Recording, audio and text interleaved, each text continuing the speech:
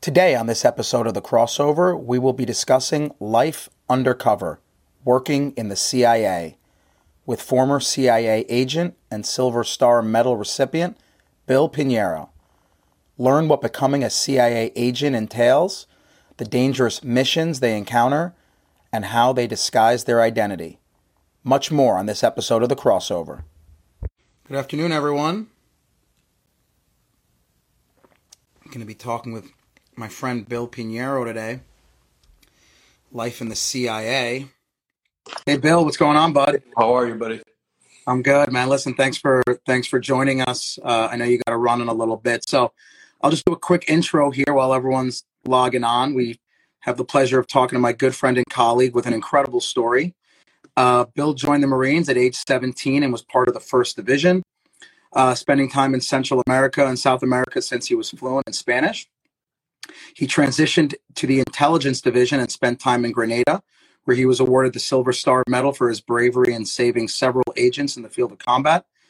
He subsequently was recruited to the CIA as a special agent and was sent to Nicaragua for reconnaissance.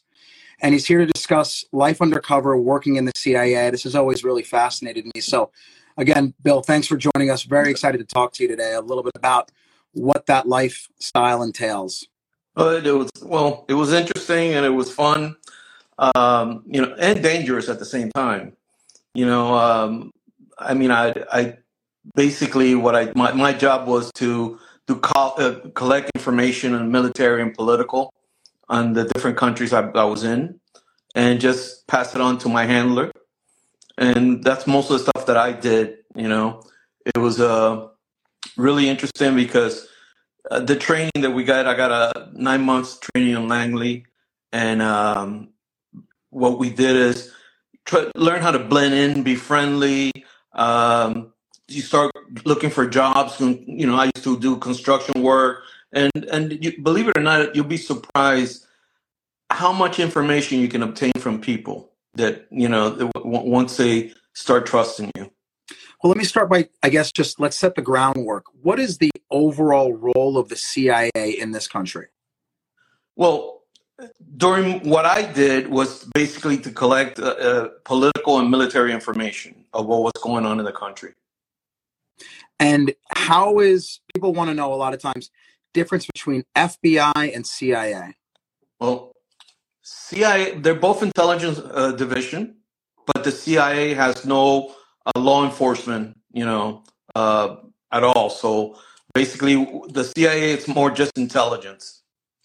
And how did you first get interested? Was it something that you've always thought about as a kid? Was there an event in the military? It was when I was joined the intelligence division. It was really interesting, and I found it fascinating. And at one point, I was approached by them later on. One of the guys that met me felt that I would do a good job, and that's how I got involved, and basically wanted to continue serving this country. Now, I want to hear about the training. I think the training, the background for these kind of special agencies is very unique. Tell us the training that you went through. You kind of mentioned it earlier. They teach you how to blend in, how to become friends with local people, how to extract information. Tell us a little bit about that.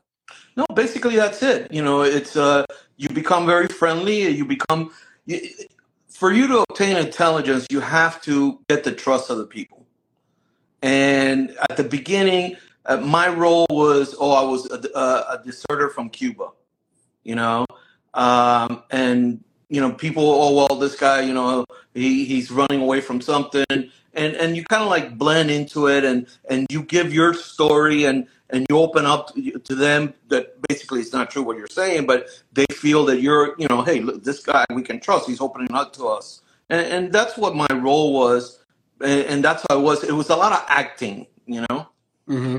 Basically. Can you give us just an example, or even make up something if you can't say it, but the type of information that you would try to extract from these people? Well, depend on what country you were in. Okay, there was in Panama, a lot of it was about the government dealing drugs, that they were saying they weren't doing it. And so you kind of like work your way to a certain area of the political aspect, and you befriend somebody, and and it goes from there on. You know, every role is different. Every role where you're at, it all depends where you're at. Is there any formal education that's needed, or is it just a short, brief course? When I was drafted, we'll say, I only had a high school education, but back then they were sort of desperate for Spanish-speaking agents, and I fit it right in. I had my military background, but nowadays it's. I mean, you have lawyers and IT experts. I mean, the agency has grown so much. It's that now it's just investigating intelligence and the internet and everything. Now it's just humongous. You know. How do they prevent moles? Meaning, like, what kind of background checks do they have when someone's like, hey, I want to be a CIA agent? How do you know that person is not a mole for another country? You go through a lot of investigation, background investigation, lie detectors. I mean, these polygraphs. I must have taken like 6 polygraphs, and the background is intense. But it's funny because the background that they do to the people that you know, they don't say they're the CIA. They would say, "Well, he's applying for this position in the government or this position as a fireman," or like they approached some of my old friends and they said that I was applying for a police department. You know, so they do a very intense background. What would you say is the number one most important characteristic of a successful CIA agent? Number one, to blend in the situation you're in and convince people that they can trust you, you know? Yeah, I mean, that's definitely a skill set that I think people are just either have it or they don't. So it's... Yeah. And I'm always been like a very friendly guy. I talk to everyone. And I think that kind of like helped out too, you know? Mm-hmm. If you're very, a person that you're very introverted and you don't get along with people, you're in the wrong field. Yeah, it sounds like personality is probably the number one characteristic that they look for when they're deciding who's going to be an agent. What would you say is the biggest challenge you faced when you were transitioning to become a CIA agent? The biggest challenge was when you go into another country was to not, I mean, be confident and not be nervous about what you were doing. Don't second guess yourself. I think if you second guess yourself, you're going to get in trouble.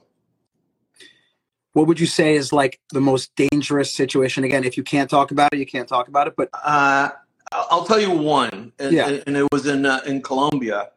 In Colombia, I was actually we were eating in a restaurant, and I always spoke Spanish, but for some reason, I said something in English.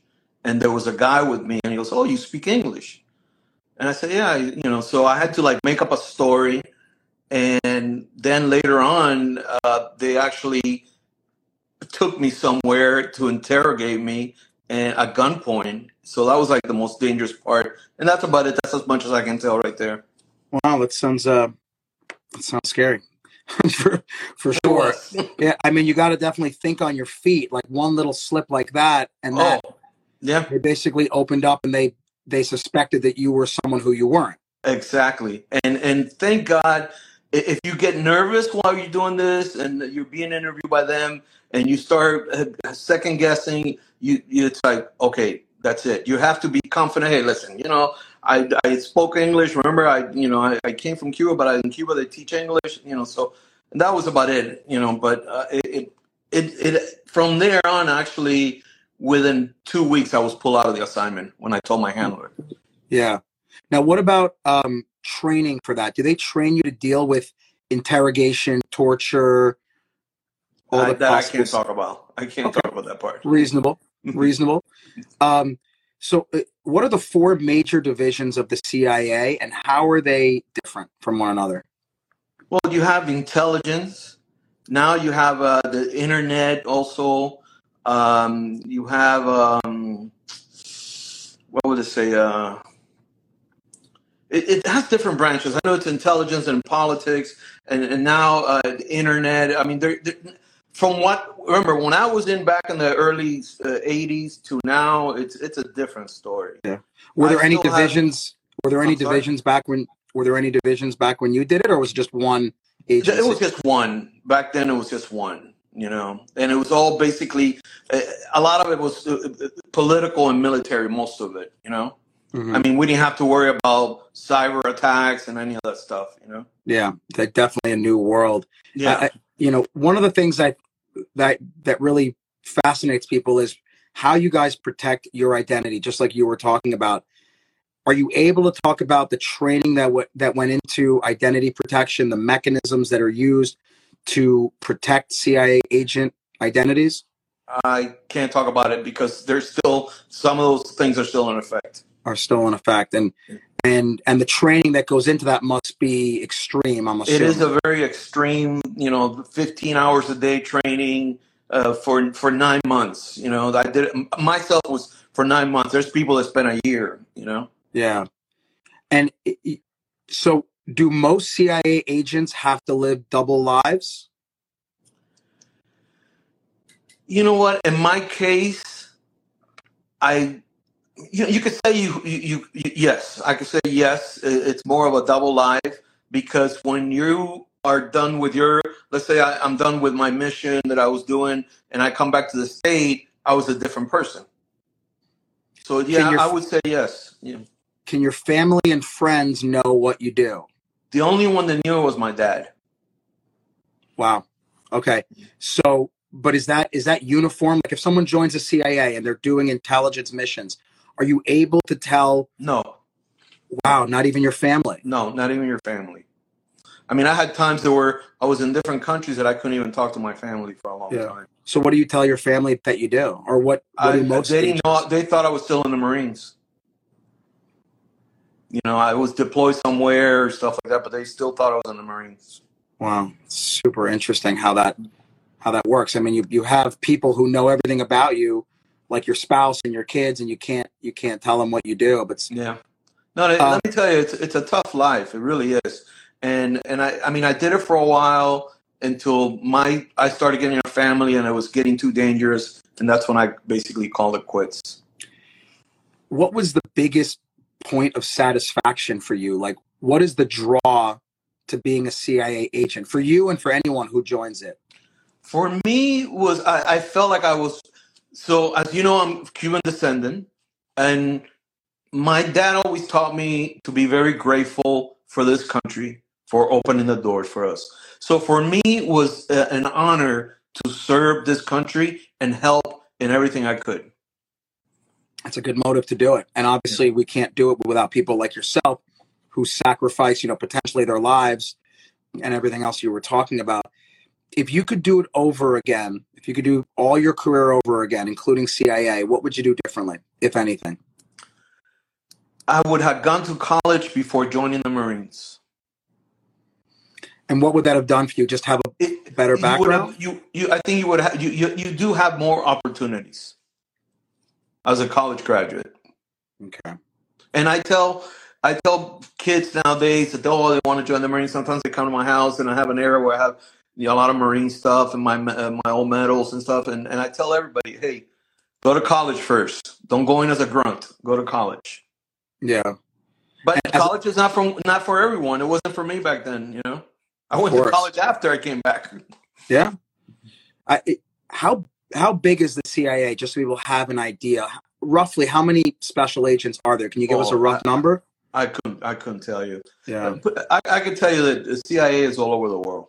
All over the world. Yeah. And just to like debunk myths, would you say being a CIA special agent is more like Jason Bourne or James Bond? None of the above. None of the above. None of the above. None of the above. Somebody asked me one time, he goes, "What kind of gadgets do you use?" I said, "No, So there's none." no watches that kind of explode and I'm pretty sure there is, but none were introduced to me. But I'm pretty sure there is.